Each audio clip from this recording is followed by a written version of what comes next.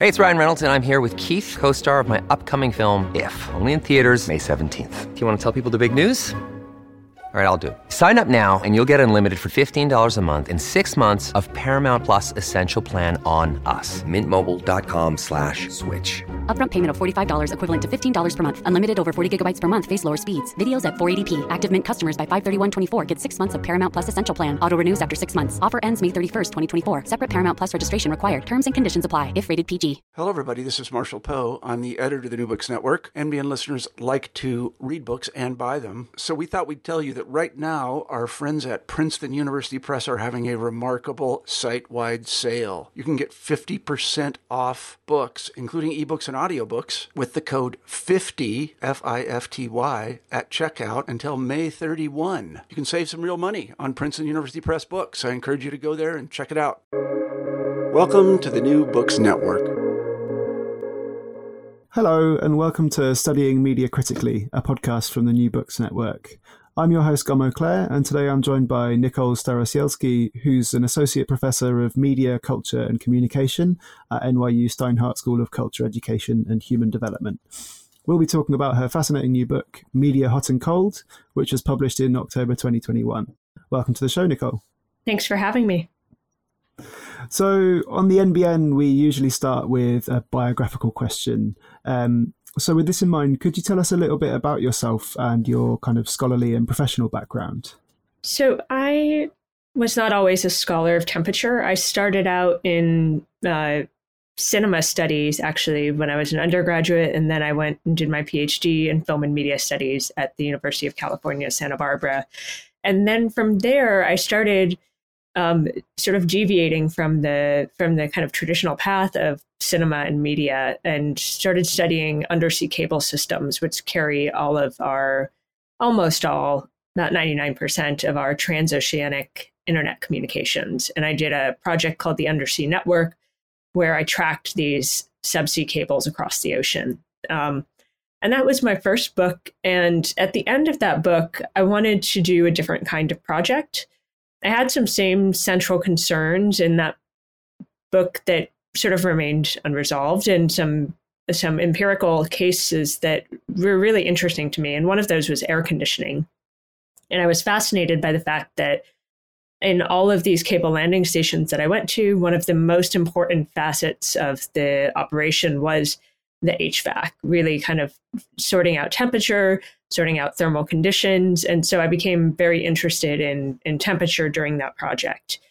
And then at the same time, I ended up moving from California to Cincinnati, where I was teaching at Miami University of Ohio. And I remembered, having grown up on the East Coast of the United States, I remembered what temperature was like, having spent about a decade in California not having thought much about temperature, because so many of the environments had been climate controlled, and there's a very special relationship to California, to temperature in California. And so I started thinking even more about temperature, and I thought I'd like to do a book next that's, undersea cables. I was always talking about something that I had a lot of expertise about, and my audience didn't. And so, after I gave a talk on undersea cables, people would have many, many questions. And then I would just sort of tell them about what was happening in the world of subsea networking. And I wanted a project where I could listen to people. And it turns out that now when I give talks on temperature, and I'm sure that you also have this, like if I asked you, you could give me anecdotes, you could give me experiences, you would have a lot to say about temperature, and most people do. And so I love that about this project. And so then, I guess, to complete the intellectual and physical journey, I then got a job at NYU, where I am still currently working. And I thought, and that's where I really began in earnest this project on temperature, was back on the East Coast of the United States, thinking about how thermal conditions were shaped by architectures, by social practices, by technologies, all of which function to mediate thermal conditions for us. Mm-hmm. And the book also starts with the preface has got a really evocative discussion of farm work and how agriculture is what you call a practice of temperature. Could you tell us a little bit about your experience with farms and how that's fed into your work on thermal media? Yeah, so that came. So after I was living in New York City, and I started working on, and then started developing my own farm with my partner, and that we started out veggie farmers. We then got chickens. We then moved into livestock, and all of this work, which kind of was very distant from, but a perfect complement to the kind of academic and intellectual work that I would be doing at NYU in my office. All of that farm work was really this practice of temperature. So it's constantly sort of modulating and controlling thermal environments, thermal signals, trying to manage life. And everything that I was doing there was informing what I was writing. And I was constantly writing out in the field. I wrote a lot of this using voice to text or just typing it on my cell phone. I, wrote a lot of this book on pieces of paper while I was outside. And so I spent a lot of time writing while I was actually farming. And so I think that inflects the book, because it became intertwined with, or kind of entangled with, the practices of temperature of my everyday life, which were, not sitting in an air-conditioned room, rarely, if ever, sitting in an air-conditioned room. Yeah, I think it immediately gets the reader thinking about temperature, as you speak about throughout the whole book, as, a fundamentally such a haptic experience, and it's such a kind of grounding way to start the book. And I really enjoyed that. And then the introduction of the book, you do a really great job in arguing for temperature as the basis for, I guess, a new research agenda in media studies, a kind of what you call a critical temperature studies. And one point you make emphatically here and then throughout the book is that the widespread acceptance of temperature as neutral or a universal phenomenon is actually deeply ideological. So could you explain exactly what you mean by thermal objectivity, how it works, how it's circulated as an ideology, and maybe the role it plays in the exercise of what you call thermopower? Yeah, so thermal objectivity is what I describe, what I would say the kind of dominant thermal ideology is today. So if, one of the arguments of the book is that in media studies and cultural studies and communication studies, in many humanities fields, there's been a focus on text, there's been a focus on vision, there's been a focus on sound more recently, and haptics and touch, right? So there have been all of these kinds of theorizations of different kinds of media objects, media processes, by looking at kind of content as it is circulated through the materiality of, a book, a screen, a camera, and so on. And all of these have been talked about in terms of these sort of visual, textual, sonic, and more recently haptic dimensions, but rarely have they ever been talked about as thermal objects. And they haven't usually been talked about in terms of thermal communication, even though they clearly, both traditional media objects have a capacity for thermal communication and communicate through temperature. And as in the case of, one of the cases of the book is talking about coldsploitation cinema, which is all of the cinema that harnesses images of temperature to try to change the thermal, landscape of the viewers, so through the synesthetic work, right? So there are all these cases where obviously temperature has been used as a mode of communication and media has been used as a mode of thermal regulation. And yet this is all outside of and hasn't been discussed in media studies or cultural studies. And so that's what I wanted to do with this book project. So the first thing to do then was to sort of outline, well, how do people think about temperature? And that's where I came up with this concept of thermal objectivity. Most people, kind of the dominant ideology of temperature is that, temperature is something that is external to us. An environment is a temperature. It is registered numerically through a thermometer. So I could say, oh, it's about, 70 degrees right now in this room. It's a little bit on the warm side. That 70 degree mark, then I would say, the dogs that are sleeping on the floor also feel the 70 degrees. Everybody feels 70 degrees. The notepad that's on this desk is also 70 degrees. Like, I could say 70 degrees is a kind of representation of this room, my conception of this room, a relationship to this room as environment, that in which we believe kind of collectively in our sort of shared knowledge that there is an objective way to understand temperature, and that is as 70 degrees, compared to the fact that, like, I'm sitting in one place talking to you over the internet for this podcast. And so, before this, I was moving around a lot. So I'm probably going to be pretty warm at the beginning of this podcast, and I'm going to be cooler at the end of this podcast, despite the fact that the room is going to stay the same temperature. My metabolism will have shifted. My bodily activity will have shifted.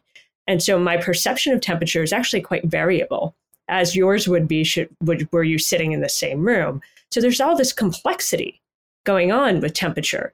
And yet we reduce it to kind of an objective property of an external environment, 70 degrees. And then we just say, okay, we know temperature, without necessarily opening the door, which is what I want to do with this book, opening the door to all these other ways of knowing and communicating via thermal phenomena.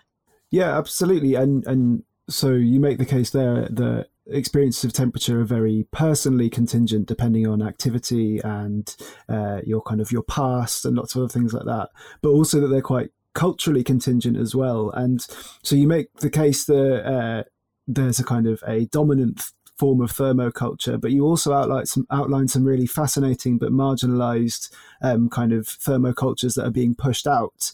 Could you give some examples of these marginalized cultural understandings of hot and cold and how they might diverge from hegemonic frames of temperature? And then I guess maybe the entanglement of thermal normativity with the European colonial project.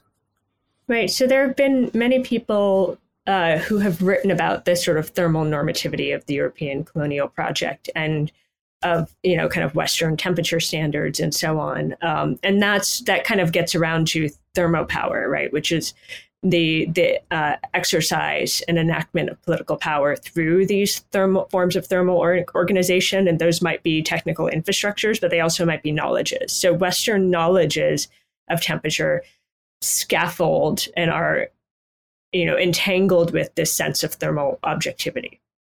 Whereas you can look at a lot of marginalized thermocultures. And so there are a couple cases in the book they're talking about. One draws from a brilliant book that's forthcoming in the Elements book series that this book is also a part of from Duke University Press by He Hobart, that is called Cooling the Tropics.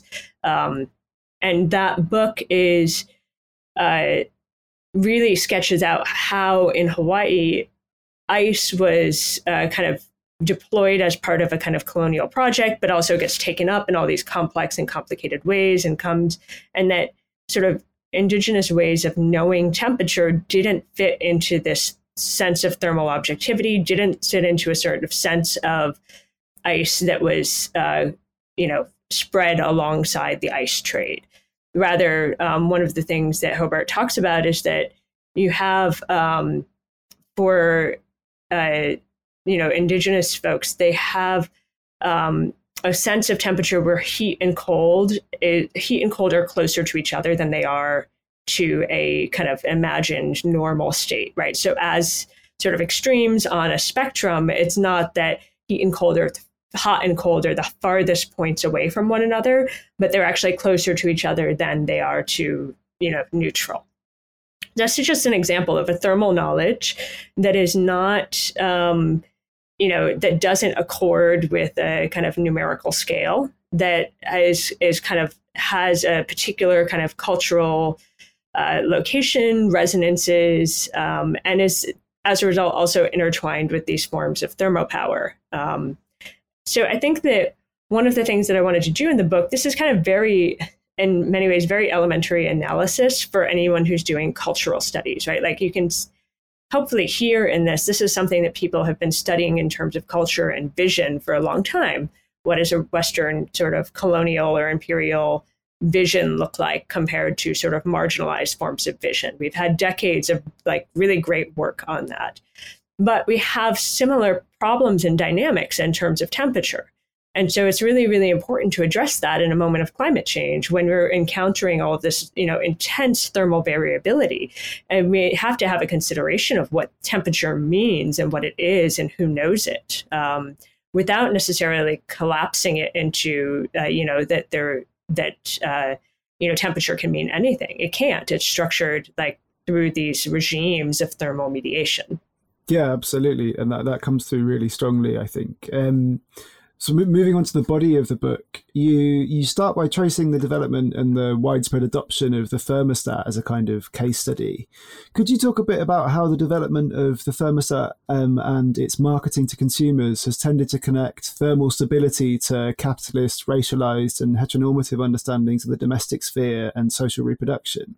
Yes. So the thermostat, I mean, it was one of the objects. The first half of the book are objects that would be thought of as sort of thermal technologies, classic thermal technologies, and understanding. And then I analyzed them as they mediate and communicate, and the structures of meaning and power that they're implicated in. And then the second half of the book are technologies that you would look at more clearly as like media technologies, such as, the infrared camera, and understanding how it works as a thermal medium.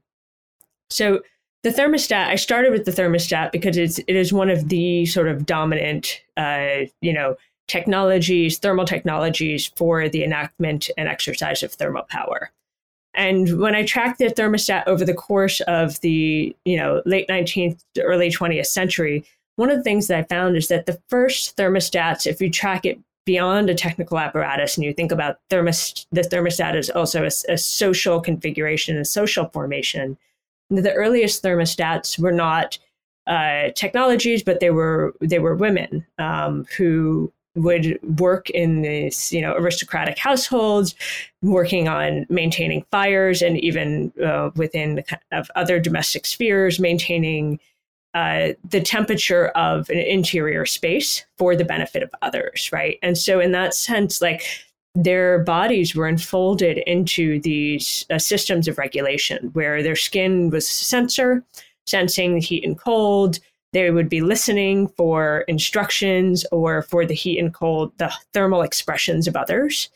And then they would modulate the stoves and the fires, bringing coal or wood, to be able to make sure that temperature would meet the expectations of others, right? So you have this deep history of women's work in temperature and in thermal management that predates and then gets kind of folded into the thermostat, right? So the thermostat automates some segments of this process. And obviously this process is also extends with its own gendered connotations. It has its own kind of sexualized formations embedded in it. It is also a racialized process. And so all of those kinds of social constructions of activity in relation to temperature get folded into thermostatic operation. And so what happens with the early thermostat in the early 20th century is that you have all of these people who are using it, and I track this through looking at advertisements of thermostats, right? And how often the thermostat is seen as, in the early 20th century, as something that is going to equalize gender tension, gender difference, because, once the husband comes home from work, if he can have an even temperature, then he will not be upset with his wife, right? So it's about extending the care for the, care for the husband through the thermal management system. And so, the thermostat becomes, an extension of the wife, sometimes the extension of the mistress, sometimes the extension of, the housekeeper or the nanny or whatever the formation is, the kind of social formation is, like the thermostat gets layered into that, into these structures of power. So you could say, okay, there's patriarchy, right? And here is how thermostats scaffold that and are taken up into that system to enact thermal norms that are set for some people's bodies, some people's pleasures over others. Yeah, and that's really striking in your discussion of the scientific research into comfort temperatures, that even while they're trying to account for a degree of variation amongst potential users, still cater exactly to a kind of, I think you use the term universal thermal subject, which is a white man wearing a suit. which I found a really interesting kind of aspect of this chapter. Yeah, so that was the other thread, is looking at these, temperature standards, so you have thermostatic operation, which happens in the home, but also in the workplace and in public spaces. But in workplaces and public spaces and institutional environments, there are the development of these standards. And so thermal standards then get set on the basis of certain sets of studies. And a lot of times these studies are white men wearing suits. And those kind of originary thermal subjects are folded, their pleasures and their sense of what, temperature everything should be is then folded into the set of standards that today is, still remain dominant around the world, although there have been, reflections on the standards, an attempt to expand the standards to account for cultural difference, geographic difference, gender difference, and to sort of, it's been a sort of like thermal multiculturalism that occurred, especially in the 1990s through the current day, where now we're at a point where the kind of dominant move is to personalize temperature, so everyone gets to be their own proper temperature. And so the answer to there being problematic standards is, at least as per the latest technologies, to just get rid of standards and let everybody do their own thing, which of course is problematic in all sorts of respects. But I think that what that evidence is that the mode of thermopower, right, early in the 20th century was this broadcast mode, like so many other media, because people were thinking, how should we organize temperature? And they were also looking at, mass media and kind of mass culture. And so organizing temperature as a kind of mass phenomenon made sense, right? And today we're in this kind of digital, personalized, hyper-networked environment. So it makes sense then to think about temperature in that way. You touch on this at the end of your discussion of coldsploitation too, about high-tech personalized cooling devices. And you implicate a little bit of a connection between this and a individualized politics of climate and a potential kind of quietism towards a changing climate. Could you maybe expand on that a little bit? Because I really found that a very kind of generative idea.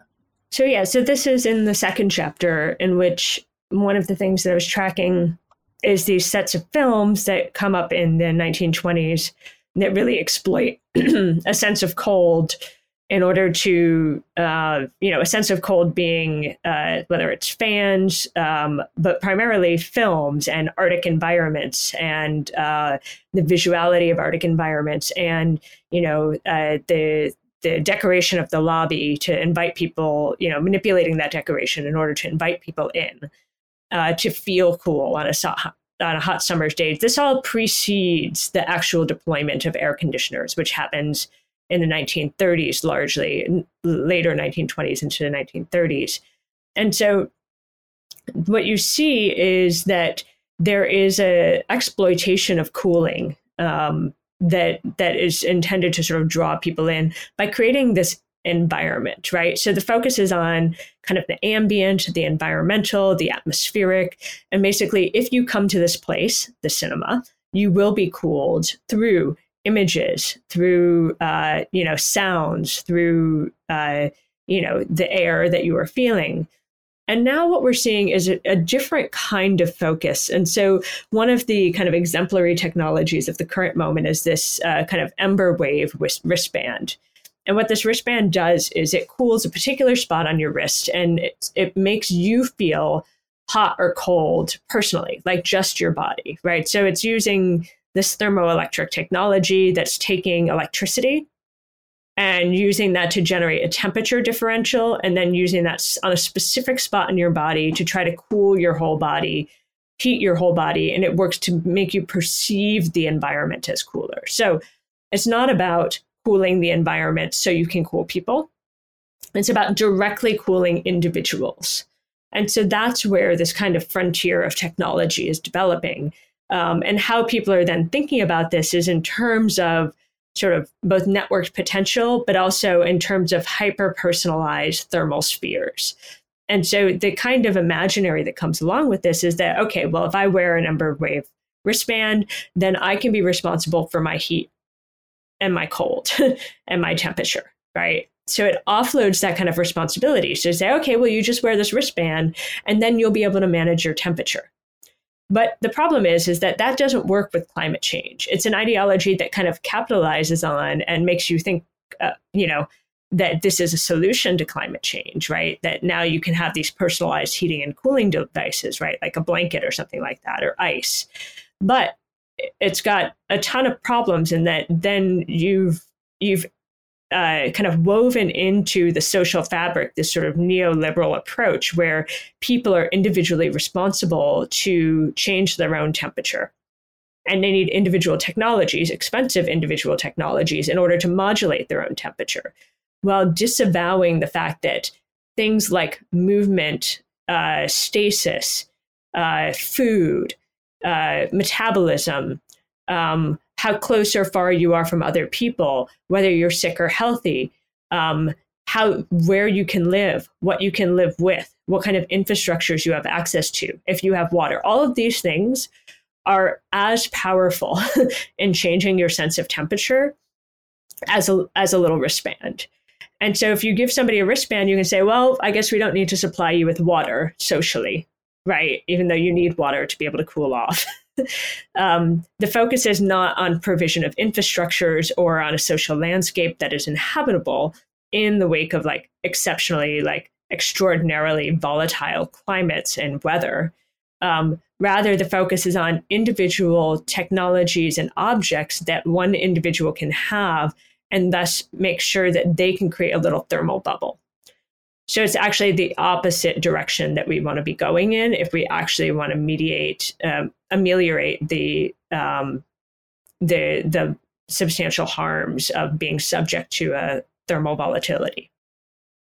And your discussion there of, the importance of the capacity to perspire and to metabolize, and the importance of all of these kind of broader societal questions, that structures the chapter where you discuss the quite horrific history of different ways that extremes of environmental temperature have been used as a means of punishment or torture and even murder.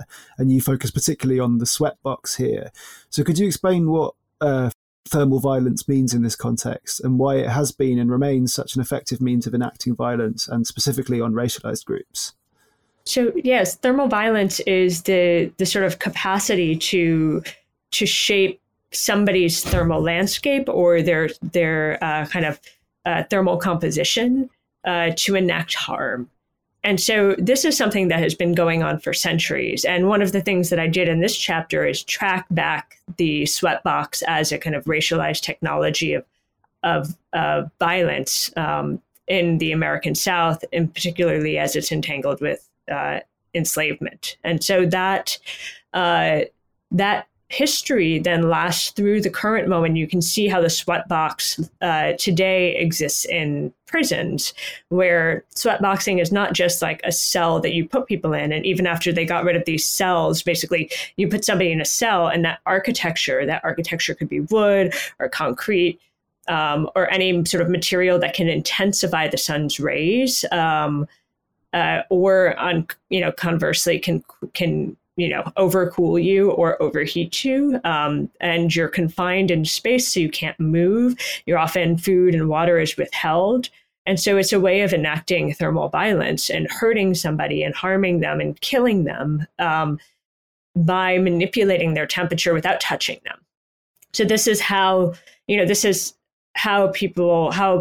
prison guards can murder people who are imprisoned, because they have technologies like the sweatbox to be able to manipulate the thermal landscape and manipulate somebody's interior thermal composition.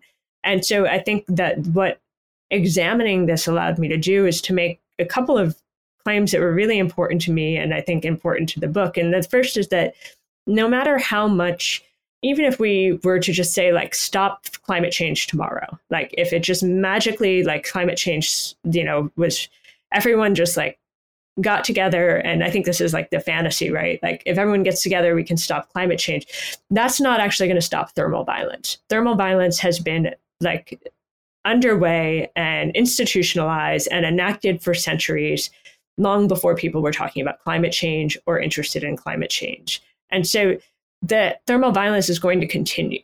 So the idea that if you get rid of climate change, people will not be overheated, people will not be subject, to death, and that you will not see these technologies taken up as a way of using, weather and climate to injure people. That is a separate question, right? So it forces us to then look ethically and look, at the accountability of actually, what is happening on the ground, who is being harmed, how do we reverse that, how do we account for that, without saying, okay, well, the issue is the global climate. No, the issue is actually like the people who are being harmed. So let's talk about who is being overheated and how, and what we can do to sort of mitigate those processes that are already underway. So I think that's one thing that really was, I think, a key point. And then the second point that I wanted to make out of kind of tracking through this history is to argue that we need to look at thermal autonomy. And this is not thermal personalization or thermal individualization. Thermal autonomy is not wearing an Ember Wave wristband.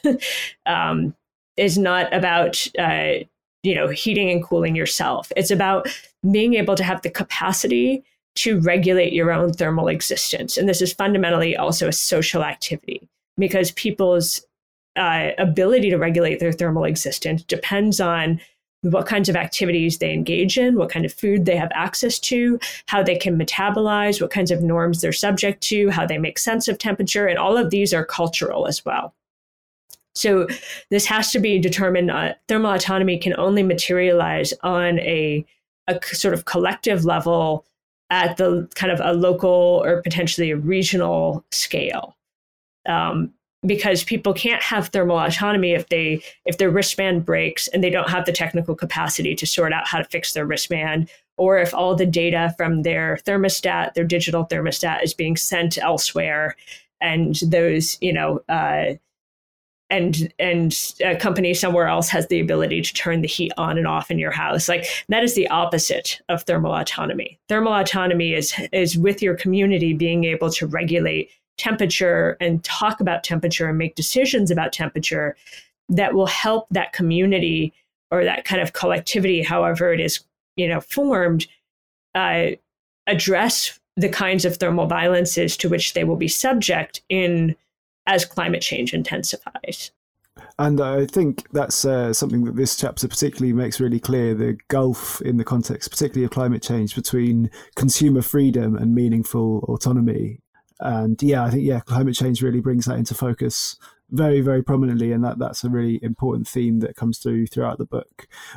One aspect of thermal violence that I found really striking, you're talking about in the context of the sweatbox, but also other forms as well, was the absence of accountability and the unpredictability of overheating due to the way that the body self-regulates. Could you expand on that a little bit and how that is used by users of thermal violence to absolve themselves of responsibility?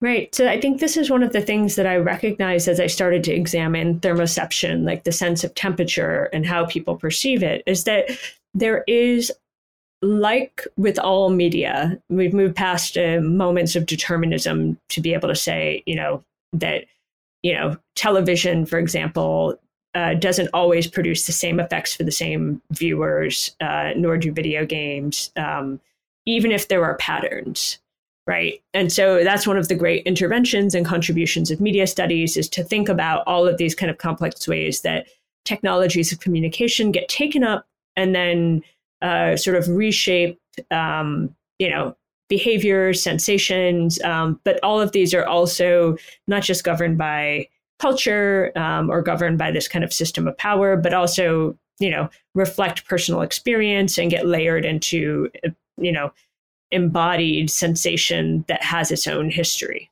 whether that be a kind of history of being structured through sort of normative regimes or a history of trauma and so on.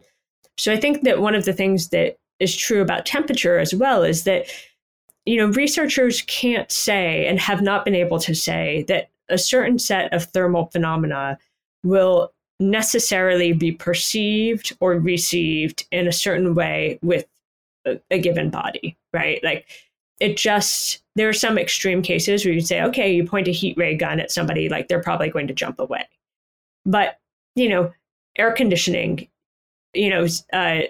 some people like it, some people don't like it. It turns out that Americans tend to like it more often. That's a culturally constituted or kind of culturally inflected desire. And it's a thermal desire that people are kind of pursuing and interested in. And that's shaped culturally. And yet it is also shaped individually by like experiences that one has growing up, in certain kinds of environments. But again, not like you grow up in one particular, city and that has an average temperature, but maybe you grew up and you tend to be always standing in the shade or not moving very much, or constrained or confined. It's going to be very different than somebody who grows up always running. And what are the circumstances of having to run? So all of that past, and that past is both kind of individual and sort of personal, but is also cultural, because those, people don't develop outside of culture and outside of society. Those pasts get drug up when you experience thermal phenomena. And so that's why you can sense there are patterns in, okay, like lots of Americans like air conditioning because it's also a culture, but also kind of highly individual responses. So there's not a predictive model of what temperature is going to mean or do for people. And researchers realize this, but also perpetrators of thermal violence realize this, right? So this enables somebody who is putting another person into a sweatbox to say, well, I didn't realize this person was going to die.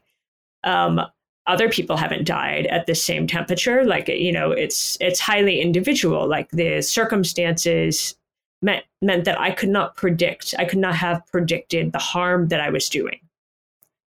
And so it enables the kind of use of extreme heat or extreme cold or manipulation of temperature in order to harm, and then be able to say, well, I couldn't have predicted that outcome. So in that way, it's similar to other uses of media for torture or harm. Well, one thing that interested me was that a lot of the case studies that you examined, so coldsploitation media and the emergence of the thermostat, or the technological thermostat, and infrared, seem to emerge around the start or the early 20th century. So what do you think is happening at the beginning of the 20th century that's driving so much technological experimentation with thermal media? I mean, I think there's technological experimentation with thermal media even before that, but this is a particular kind of technological experimentation with thermal media that there's a huge crossover with other forms of media, right? So in the chapter on the heat ray, for example, one of the things that I track is on about the relationship between radio technologies and early thermal media, right? So you have both like radio emitting heat, people recognizing that radios emit heat, people imagining that like you're going to broadcast heat across a city the same way that you broadcast radio signals. So that imagination of, heat as something that gets broadcast by a radio apparatus emerges because, thermal media are being experimented with in the same way that, non-thermal or, media that is both thermal and exceeds the thermal are being experimented with. So radio is experimented with as a thermal medium during that period, during the 1920s. And you have infrared photography also being the subject of experimentation, but also photography in general is a subject of experimentation then during that moment. And so I think that you see this experimentation with media forms sort of bleeding over into thermal mediation.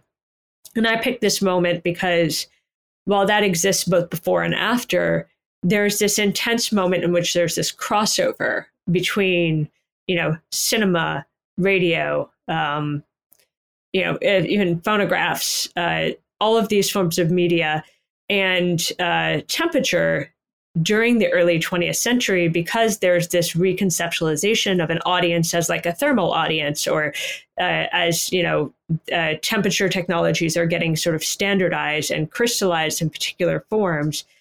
It's it's mirroring a larger cultural transition to mass culture and to mass media that then gets taken up in temperature and through temperature. So I think I guess this is to say the experimentation is always there, but the particular form of kind of mass media and mass thermal media, broadcast thermal media, this is the moment that I think is really key for understanding that transition. And that's the first major transition, at least from a sort of media studies perspective, before we get to the current moment when we think about the transition to networked and personalized thermal media. It's really interesting. And you mentioned there about the overlap between thermal media and what is now more commonly understood as kind of media forms like radio. And there's a really interesting number of kind of inventions which at face value seem like scientific marginalia, that experiments that don't amount to a huge amount in their own terms, but then turn into vital parts of contemporary infrastructure. Could you talk a little bit about that and the development of fiber optic and those technologies and how they come about? Yeah, so this is one of the most explicit cases that connects to my earlier work on undersea cables. So fiber optic cables carry they carry internet traffic, they carry domestic internet traffic, they carry global internet traffic. And one of the things that I discovered while I was doing research, and I didn't even know this when I first started studying fiber optics, because I just thought, oh, it's light, right? Optics. But they're actually in the signals are in the infrared range. And so it would be, I started thinking, well, what would it mean to think about the internet as a medium of heat rays rather than of light rays, right? Because often we think about light as only visible light, and we think about it as entangled with, visuality. But if we think about it instead as heat waves, or we think about it in relation to kind of dynamic thermal entanglement, then we can see different properties and different phenomena in our current fiber optic, landscape and technologies. And so one of these that I study in the book is on distributed temperature sensing, which is basically the capacity of these, fiber optic signals to be affected by the thermal environment in which they are passing, and thus to work as a sort of temperature sensor. So in that sense, using specialized technology, you can actually sense the temperature around all of these internet cables, and turn the internet essentially into a giant thermometer. And so that's one of the things, it's like a case that I can understand because I'm starting to look at heat, I'm starting to look at infrared, and thus I'm led to that. So when I was examining that, I also wanted to look at the precursors for those technologies and for this current moment. So I was looking back to, early heat sensing technologies and early, scientific technologies that didn't really go anywhere, but yet set the stage for the emergence of fiber optics. And so in the late 19th century, you get all of these experiments, and you get experiments with, using kind of heat and light and infrared rays as signals. And that those don't actually those don't crystallize into a mass medium. Instead, you get radio, but you don't get the use of light, for example. And that use of light, including infrared light, sort of just goes into the sort of background of the kind of scientific experimentation. There's a little bit done with it, but not very much until you get to the moment of fiber optics. And so one of the things that being able to track these kind of long histories of thermal media and tracking, what we would call a kind of traditional media technology, such as like, a communications cable as a thermal medium does, is it brings us to other precursors and other kind of origin points for contemporary communications. The infrared connections are super interesting, and including your discussion of infrared camera technology. You make the case that despite the claims of the industry, it's actually very far from a neutral form of imaging. So I wonder if you could talk a little bit about that and how it's framed as neutral but isn't, and also about the connection between the political economic crises of the 1970s and then the advent of infrared cameras as a component of contemporary thermopower and governance. Yeah, so one of the things when I was looking at the infrared camera, which was the subject of one of the chapters in the second half of the book, I did a similar analysis tracking from the early infrared experiments in the early 20th century to the 1970s, which is this key moment in which you get the development of new forms of infrared sensing, and particularly the domestication of new forms of infrared sensing. So you're no longer seeing, prior to that, it's, most of the first half of the 20th century, you have infrared cameras that are looking at, a relatively narrow spectrum of infrared light. It's not portraying heat that is sort of emitted from a body in the same way as later developments in technology in the 1960s and 70s lead to these kinds of heat sensing infrared cameras. And one of the things that these cameras start being used for, and the military history of these cameras has been, written, and people have focused on that kind of military history. But one of the things that I didn't see was the ways that when I was reading these histories was the ways that these infrared cameras were used intensely as a kind of social form in the 1970s to reduce, energy costs, reduce energy expenditure, and were basically enlisted as, part of this, sensing apparatus to be able to look at people's houses and see, okay, this is where your windows are letting out a whole lot of heat. So they would be doing these energy audits in the 1970s. And that's where, thermal cameras started being used, where people would start to perceive them, not just in a sort of medical space or a military space, but as part of an energy audit technology, as part of a technology that was meant to basically look at the building that you were in and to assess where there was heat that was escaping, excess resources that were escaping, and how you could kind of conserve. So it's bound up with this conservation movement. And so through that energy audit system, many people came into contact with thermal cameras, and they were carried around. They, dropped in price, and they were domesticated in this way. They were used to reshape what the home was.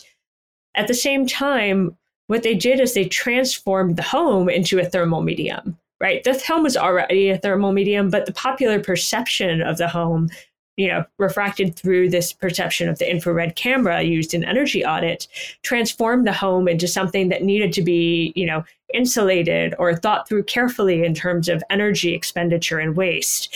And so that's one of the primary kind of functions of thermal cameras, I think, is that they transform their subjects into thermal media that can then be sort of manipulated or kind of subject to the exercises of thermal power. So in that case, it's this medium that helps to bring objects and subjects into the sphere of thermal power, into the sphere of thermal manipulation. And so you can see how this then works in a wide variety of different uses of thermal cameras, whether that's on the battlefield or whether that's in people's homes or whether that's monitoring conservation efforts, whether it's in the field or pointed at an architecture. There are all sorts of subjects that then get transformed into a site for the exercise of thermal power. And so there's not this actual thermal neutrality that is present with the thermal camera or the thermal camera. Rather, what the thermal camera does is it kind of translates its subjects into this kind of, pseudo-thermal objective image. that can be manipulated, all while sort of disavowing the fact that like it is enlisted in these projects of manipulation. Yeah, so once again, it's one of those kind of disavowal of responsibility on the basis of thermopower, much like with thermal violence. Yeah, that was a really fascinating argument there. And then the final chapter, you discuss the Coldwood course of modern media infrastructure, where civilizational progress seems to be bound up with the capacity for cooling huge data centers, even as the planet is warming up. So could you explain the nuts and bolts of what this means in practice and how it seems to be exacerbating existing global inequities? Yeah, so this also folds back to my earlier and current work on, internet infrastructure and the ways that no matter what, internet infrastructure, consumes energy and emits heat. There have been improvements in efficiency that have made this less. It used to look like it was going to be totally out of control. It's still out of control, but now it looks like there are at least this critical mass of people who are in data center industry who are really trying to develop more sustainable ways of storing and sharing information. So that's the kind of core dynamic, is that you have all of this internet infrastructure that is essentially part of the, it's intensifying climate change. So what do you then do about that? So within the industry, you have a whole, many different approaches. And so some of these are shaped around efficiency, right? Getting more done for less energy. Some of these are shaped around temperature standards. So for example, one of the cases that I looked at in this chapter is to look at this metric called PUE. And PUE is this ratio of how much energy a building uses, such as a data center, and the percentage of the building's energy use that's used for, say, cooling just the equipment or thermally stabilizing equipment versus thermally stabilizing the whole building in relation to the exterior environment. And one of the things that this does is it innately sort of privileges environments which are sort of quote unquote naturally cooler, it kind of subtends it works to help scaffold all of the kind of recent developments of moving kind of data centers or developments of data centers in Nordic countries. And so you can see there's this push to lower cooling costs, to lower the amount of energy that's used. And this is like a really viable and valid approach to trying to reduce energy usage, except for that it's structured by these standards that innately sort of privilege particular regions of the world. And so you see this exercise of thermopower here, where if you just follow that sort of one set of standards and you just follow PUE, for example, you'll not want to set up data centers in places like Singapore or in the tropics. And that's also not a viable approach forward, but it's also only one, in itself, it's not to say, okay, well, now cooler climates will get all of the development or be subject to all of the development, right? So you can't make a climate-based argument, or you can, but I wouldn't make a climate-based argument to universally move the infrastructure of the internet to a handful of places. That is part of a broader strategy. And we have to look at like how those strategies work, and, where they locate power, and, how they're connected, whether they're connected via undersea cables, which, generally use less have less of an environmental impact. So, in theory, and as per kind of an environmentalist ethos, you would want to have data centers located on renewable grids, as well as in cooler locations, and be able to connect them through a lot of cables. At the same time, balancing that with things like data sovereignty, balancing that with the historical understanding of the systems that have, shaped, where and how the internet exists today. And so we can't just kind of resort to sort of environmental determinists or climate determinist arguments. And yet we have to work with the kind of reality of the energy systems and the way that these infrastructures are built. There are other possibilities and there are other solutions if we look at how and, not just where we build these systems, but how we build them and what kinds of technologies we're going to invest money in for cooling or for other parts of managing the thermal processes in the data center and in internet infrastructure. Yeah, I mean, a great line that I really stood out to me in that chapter was you saying that the solution never seems to be just less data, which would seem like maybe an obvious option, in keeping with degrowth arguments and other things like that. That really stood out to me.